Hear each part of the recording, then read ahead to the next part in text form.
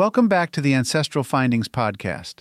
Step back in time with me as we explore the forgotten joys and enduring relevance of dictionaries and encyclopedias. The unique benefits of these classic resources, from stimulating intellectual curiosity to offering trusted knowledge, and why they still matter for a well-rounded mind.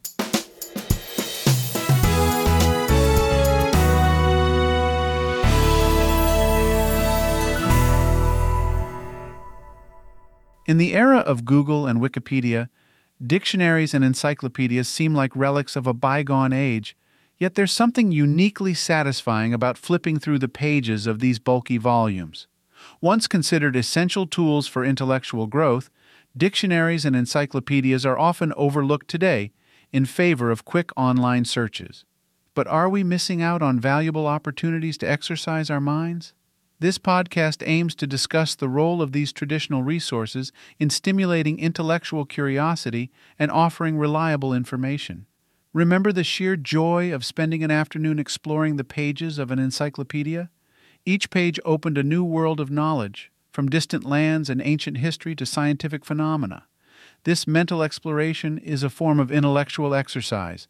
Much like physical workouts strengthen our bodies, the act of discovering and assimilating new information helps keep our minds in tip-top shape. One undeniable advantage of traditional dictionaries and encyclopedias is the credibility of their content. Often the result of exhaustive research and rigorous fact-checking, these resources offer a level of reliability that can sometimes be missing online. Amidst a modern landscape cluttered with misinformation and fake news, the value of a dependable source cannot be overstated. While digital searches offer specific, targeted results, leafing through a physical book offers the pleasure of the unexpected. You might open an encyclopedia to look up information about oceanography, but find yourself sidetracked by an article on Greek mythology. This kind of spontaneous intellectual journey encourages a form of learning that is explorative, rather than strictly goal-oriented. There's also something to be said for the sensory experience of handling a physical book. The texture of the paper, the rustle of pages turning, even the scent of printed ink all add dimensions to the learning process that a digital experience simply can't replicate. When it comes to dictionaries, they're a treasure trove for language enthusiasts. The layout of a dictionary allows you to see words in context, complete with synonyms, antonyms, and usage examples. This kind of comprehensive view not only broadens your vocabulary, but also enhances your understanding of language nuances.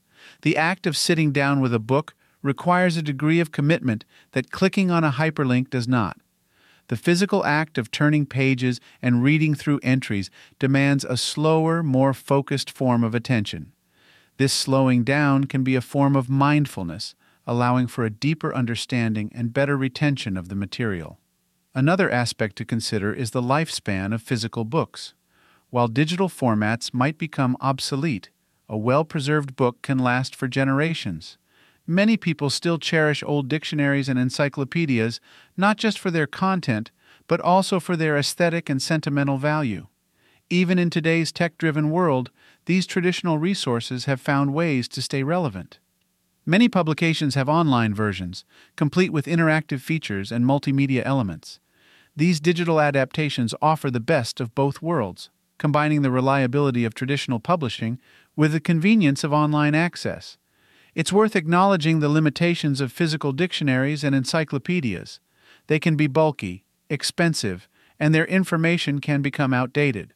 However, these downsides do not negate the unique benefits they offer, especially as tools for intellectual exploration and reliable research. So, what role can these seemingly outdated tools play in our modern lives? They can still serve as essential resources for students, researchers, writers, and anyone interested in deepening their knowledge. Furthermore, they can act as complementary resources to digital tools, filling in gaps and offering a more rounded understanding of complex subjects. While the convenience and speed of online research are undeniable, there's still a place for dictionaries and encyclopedias in our intellectual landscape. Whether it's the reliability of professionally curated information, the sensory pleasure of handling a physical volume, or the joy of serendipitous discovery, these traditional resources offer unique benefits that are worth preserving. The next time you have a free afternoon, why not dust off that old set of encyclopedias or pull out a dictionary from the shelf? You might be surprised by how much you enjoy the experience of exercising your mind in this old-fashioned yet deeply satisfying way. Thanks for listening to the Ancestral Findings podcast. Be sure to visit ancestralfindings.com to download a free genealogy ebook and sign up for the weekly historical postcard giveaway. I hope you have a wonderful day, and as always, happy searching.